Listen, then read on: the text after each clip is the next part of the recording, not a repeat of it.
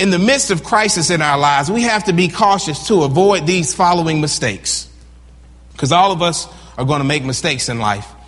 But the three most common ones that we make in a crisis situation. You are listening to airjesus.com and theonlineword.com. This message is number 6290.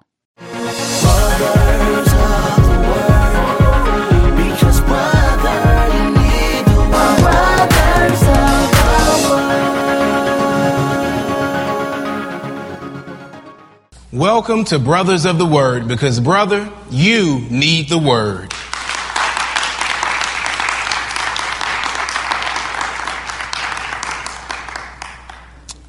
If we can just open with a word of prayer. Father, I thank you for your presence.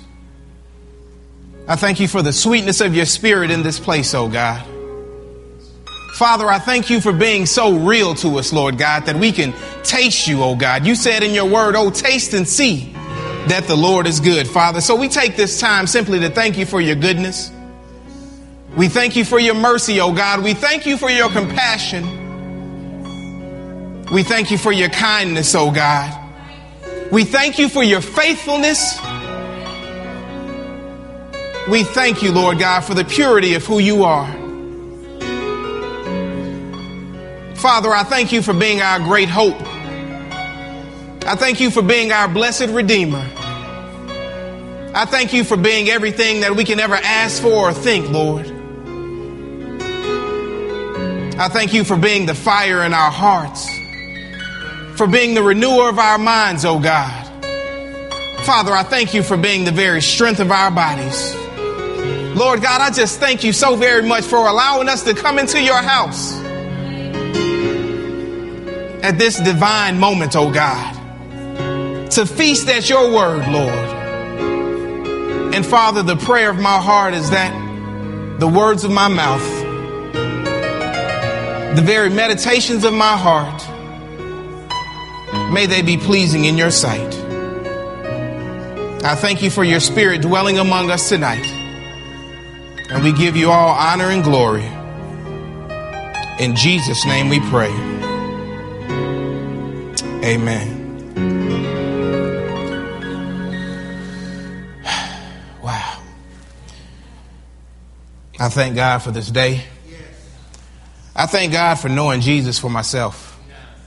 I thank God that in the midst of everything that we experience and we encounter in life, I thank God that he prepares us for it. I tell you, God woke me up when Pastor C. Elijah called me and he gave me the word for this house for tonight. And how many of y'all know when God gives you a word, the word will be tried? The word will be tried. God gave me two words for this house. The first word was crisis. The second word was management. Crisis management. Little did I know on my way here tonight, I'd run into a crisis of the Atlanta Braves and the New York Yankees. But it certainly helps to be from Atlanta. I maneuvered my way around some back streets and found my way here. But I thank God that he knows everything that we'll encounter and he'll prepare us in advance. So I just come to tell you that this word that I'm going to share is tried. It is tried. I like to share a joke with you in the spirit of Pastor C. Elijah. Now, y'all can't tell him I told you this, but most of his good material he gets from me. So times when he invites me, I have to ask him. I say, Pastor, you hadn't shared this, have you? So I don't think he has shared this one, but it's about a Catholic boy's confession. The boy says, "Bless me, Father, for I have sinned. I have been with a loose girl." The priest asks, "Is that you, little Pepito Garcia?" "Yes, Father, it is." The priest asks him, "And who was the girl that you were with?" Pepito replies, "I can't tell you, Father. I don't want to ruin her reputation." "Well, Pepito, I'm sure to find out her name sooner or later, so you may as well tell me now. Was it Tina Mendez?" "I cannot say." "Was it Teresa Morales?" "I'll never tell." "Was it Nina Cantu?" "I'm sorry, but I cannot name her." "Was it Patty Perez?" "My lips are sealed." "Was it Rosita de Leon then?" "Please, Father, I cannot tell you." The priest sighs in frustration. "You're very tight-lipped, and I admire that. But you've sinned, and you have to atone. You can't be an altar boy now for 4 months. Now you go and behave yourself." Pepito walks back to his pew, and his friend Pancho slides over and whispers to him, "What'd you get?" And Pepito replied, 4 months vacation and 5 good leads. Amen, amen, amen. Where we're going for the word of the Lord tonight. Pepito was a wise man. Acts chapter 27. We're going to draw out a few verses here. Starting with verse number 9, the word of the Lord says, "Now when much time had been spent, and sailing was now dangerous because the fast was already over, Paul advised them, saying, 'Men, I perceive that this voyage will end with disaster and much loss, not only of the cargo and ship, but also our lives.' Nevertheless, the centurion was more persuaded by the helmsman and the owner of the ship than by the things spoken by Paul." And let's skip down to verse 21. "But after long abstinence from food, then Paul stood in the midst of them and said, 'Men, you should have listened to me and not have sailed from Crete and incurred this disaster and loss. And now I urge you to take heart, for there will be no loss of life among you, but only of the ship.'" And then down in verse 39, it says, "When it was day, they did not recognize the land, but they observed a bay with a beach, onto which they planned to run the ship if possible. And they let go the anchors and let them into the sea, meanwhile loosing the rudder ropes. And they hoisted the mainsail to the wind and made for shore.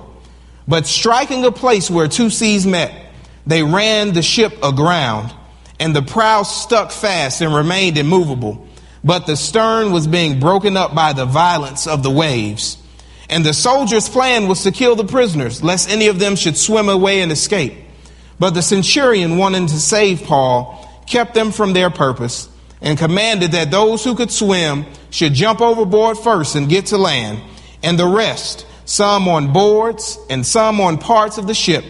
And so it was that they all escaped safely to land."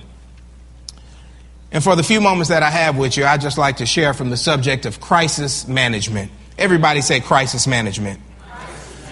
Now, have you ever met someone who doesn't deal well with crisis? Are you a person that doesn't deal well with crisis sometimes? All of us have our moments. But one thing I've learned about crisis and people is that a person has only as much character and integrity as they have in a crisis situation.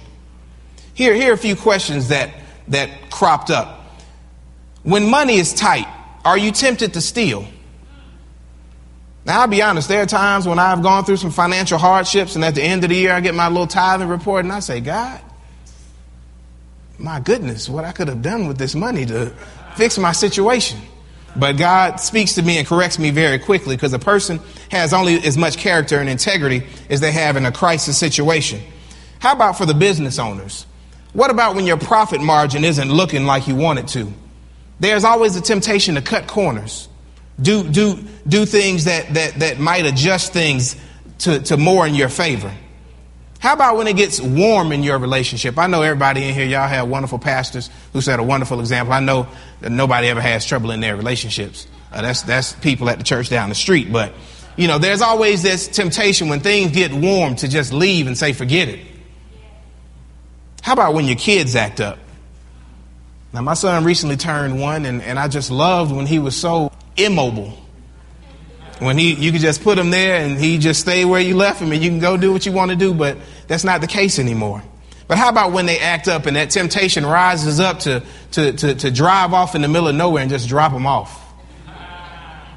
I know y'all, that's never crossed your mind. How about when you get a negative report from a doctor and you begin to doubt God and his ability to be able to heal you? How about when your employer comes to you with a bright red piece of paper? Some might call it a pink slip. But there's this temptation to cuss him or her out. I know y'all don't, this doesn't cross your mind. And you tell them where they can put their job. But let me just tell you that despite the circumstances and situations that arise in your life, God has given us his wisdom, and he's given us a strategy to overcome anything that we'll ever face. We can deal with crisis effectively, just like Paul handled this crisis so well. And I just love Paul to death because Paul handled his business. Paul told him. Paul could have said, "I told you so." But I mean, he sort of did it in a polite way. He said, "Y'all should have listened to me. I tried to tell y'all that this was not a good move." But Paul handled this crisis so well. And I want us to go through some of that. But before we get there, let's just look at a few crisis situations, okay? All right, let's use the current economic downturn example as a crisis situation. Now, we would all agree that our current economic state is a crisis for some or a lot of people, right? Yes? Okay. Now, for those people who were caught off guard by the financial crisis, they should have implored the wisdom that God has already given us. In the book of Proverbs, chapter 6, verse 6 through 8 says, "Go to the ant, you sluggard, you lazy son of a gun. Consider her ways and be wise, which having no captain, overseer, or ruler, provides her supplies in the summer and gathers her food in the harvest." Now, the ant didn't spend all he had when times were good. The ant put some away for a rainy day. The ant didn't panic when famine came, because he was disciplined, he was diligent to store up and store away and stash away when things were going well. And I just pray to God that we would have the wisdom of an ant in our day and time now. Let's look at another crisis situation, shall we? And you have this jailer who was sleeping on the job. Sleeping on the job. And he wakes up and he sees that all the doors in the prison are open. He assumed everybody had left. And because of that, he was about to take his own life. Anybody ever felt like the jailer, like things were just so bad that death just seems like the best option? Maybe it's just me. When I read through this reminded me of a time when I was in high school doing some ungodly things and I was on the verge of being arrested. And I remember the cop coming back over to the car and he said, "The only thing that I'm going to do is call your parent." I said, "Please take me to jail." Please take me to jail. I would rather go to jail than to have to deal with my mama. Honestly. But in this passage I love, here we have Paul again. He's serving as a voice of comfort. In verse 28, he says, "Do yourself no harm, for we are all here." Don't hurt yourself. Chill out. It's all right. We're all here. Everybody's cool. But can you imagine if this was the modern day and time and you were the wife of this jailer who almost lost his job? He had to go home and say, "Baby, I got something to tell you." And she said, "What's going on?" And he said, "Baby, I got fired today." And she said, "Well, I mean, they cut back. What happened?" "Well, what had happened was I kind of fell asleep and I woke up and everybody was gone when I woke up. So, you just have to be careful and guarded in crisis situations. In the midst of crisis in our lives, we have to be cautious to avoid these following mistakes, because all of us are going to make mistakes in life. But the three most common ones that we make in a crisis situation. Number one is staying too long. Sometimes we can be guilty of staying in a place too long just for security's sake. Just out of a feeling of obligation, just out of tradition. But it can be a curse to stay in a place too long. Secondly, at the same time, it can be a curse to leave too soon. Somebody can pull their money out of a stock right before it hits big because they get timid. But you can stay too long and you can leave too soon. I got a friend of mine who is a young married man with a young child as well, and he had a wonderful full-time job at a bank. And another buddy of ours went to him and said, "Hey, man, I got this new gig going on. You can come over here and work with me." Wisdom, my mama and daddy raised me to be wise enough to say, don't leave a current job until you got a guarantee of another job. So based on this boy's words, he left his place too soon and found himself unemployed, hurting his family. It was a terrible situation to chase a pipe dream. But you can sometimes leave too soon. You can stay too long. You can leave too soon. And the third thing that we have to avoid is to not take advantage of the present. People don't take advantage of the present. We all know people who live in what used to be. You know, some of my boys and some of my friends from back in the day, they were the greatest thing in high school, and they still are living in that day. I'm like, grow up, man. Time is moving. We got families. We got things to do. We got things to accomplish. But they talk about how bad they were back in the day, how they were the man, how they were the woman. Time is moving on. Then you got people who just think about what will be. You know, they drive past these billboards throughout the city and see the lotto numbers just going up and say, man, if I had that kind of money, boy, I definitely give some to my church. I take care of my family. I do that. I do that. But they live in the what will be. So you got people on one extreme on what was. You got people on the other extreme on what will be. But we have to focus on what is. Because God meets us right where we are with what is.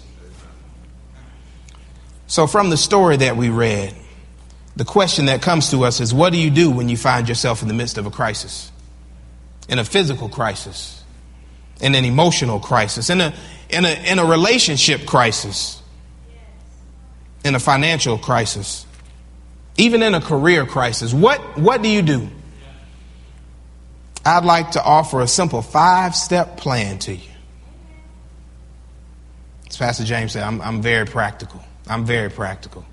I've lived through enough crisis in my life to know that these things work. The first step in the plan, which we draw right from the scriptures, to stay calm. Stay calm.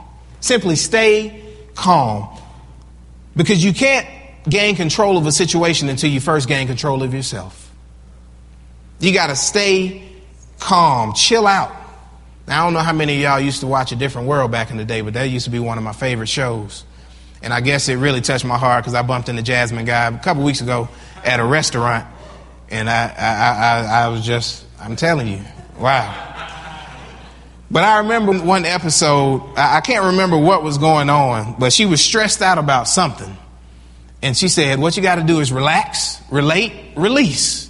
Relax, relate, release. Relax, relate, release. We all have to be like Whitley Gilbert's to just learn how to relax, just to be calm.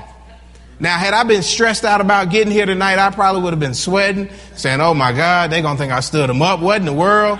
I was calm. I said, this too shall pass. I say, God, open up the ways. The normal way I came was blocked off, but we just kept coming. I stayed calm. We have to be like ducks. I don't know if you've ever seen ducks, but ducks are calm when you see them. They just smooth. Ducks are like a Cadillac on water. They just smooth sailing. But they are calm on the surface. But if you ever get beneath the surface, they're kicking like the dickens. They're just paddling. But you have to stay calm on the surface, but kicking like the dickens underneath. And Paul was able to be the man because he knew how to remain calm. God knew that Paul would remain calm. He was level-headed. So the first step is you have to stay calm. Secondly, you have to stay committed. Everybody say committed. You have to stay committed to your purpose. You have to stay committed to your goals, your aspirations, your dreams. The Bible says, though it tarry, wait for it. And God gave me this word, and I'll write it down if I were you. God spoke to me and said that your commitment level will determine your contentment level. Your commitment level will determine your contentment level. How much are you willing to be committed? Because the things that you commit to are the things that ultimately bring you the greatest contentment in your life. The famous coach Vince Lombardi said that the quality of a person's life is in direct proportion to their commitment to excellence, regardless of their chosen field of endeavor. The word believe literally means to commit to. You only believe the things that you're willing to commit yourself to. So you have to stay calm. You have to stay committed. Paul was committed to this trip. The third thing you have to do is you have to stay connected. You have to stay connected. You have to stay calm. You have to stay committed, and you have to stay connected. In the midst of crisis, that's not a time to give up on God. You have to stay connected to God and stay connected to the God-ordained relationships that are in your life. Because it's only when we're connected to God that his power can flow in us and through us. We have to remain connected. It's imperative that we remain connected because ultimately our connection to the Father determines how we connect with everybody else. So if that connection is messed up, all of these will be messed up. And part of that connection is to cultivate relationship. You don't just want to spend time or call on people just when you need something. You got to cultivate relationships and spend time getting to know people and connecting through different areas of their life, their family, their children, their hobbies, their jobs, their dreams, what they're working on. You have to stay connected. Everybody say connected. You have to stay calm.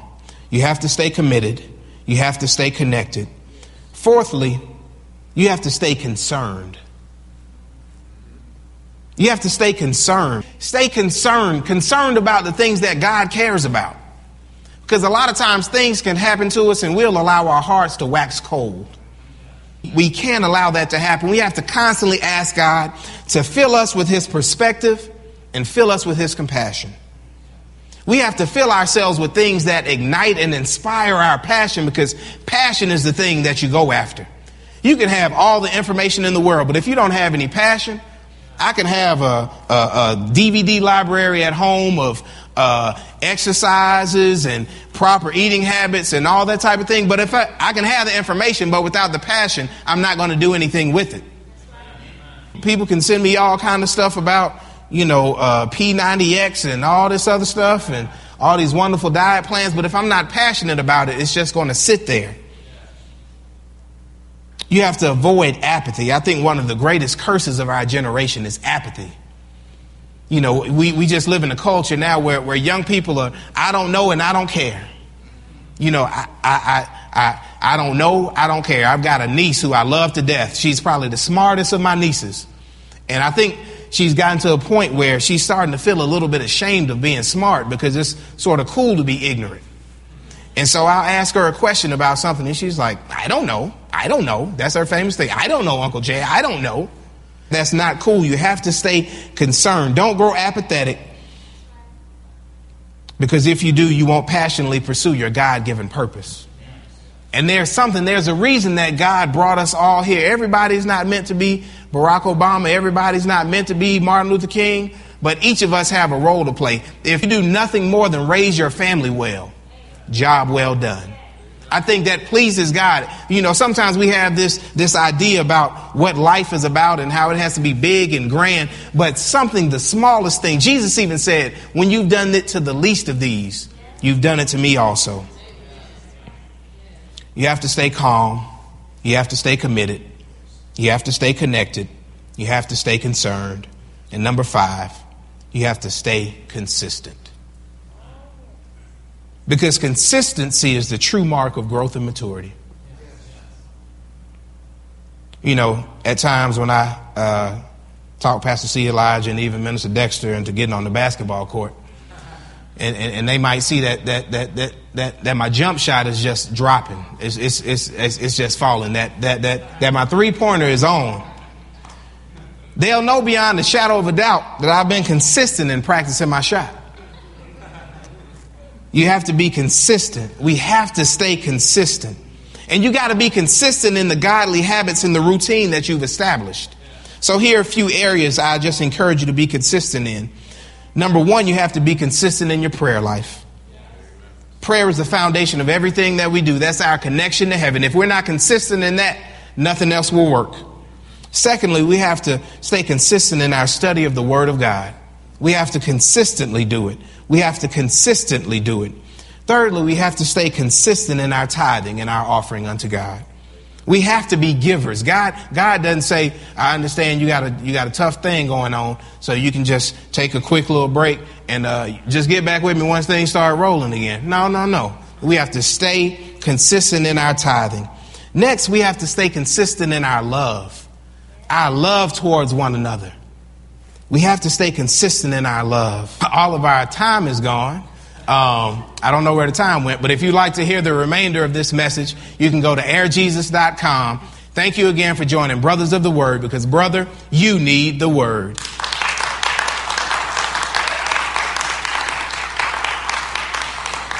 This sends message number 6290 by Jason Thomas. To send this message, Crisis Management. Number 6290, to a friend, simply go to airjesus.com and theonlineword.com. This has been message number 6290. Listen to airjesus.com and theonlineword.com often, and keep your spirit charged up.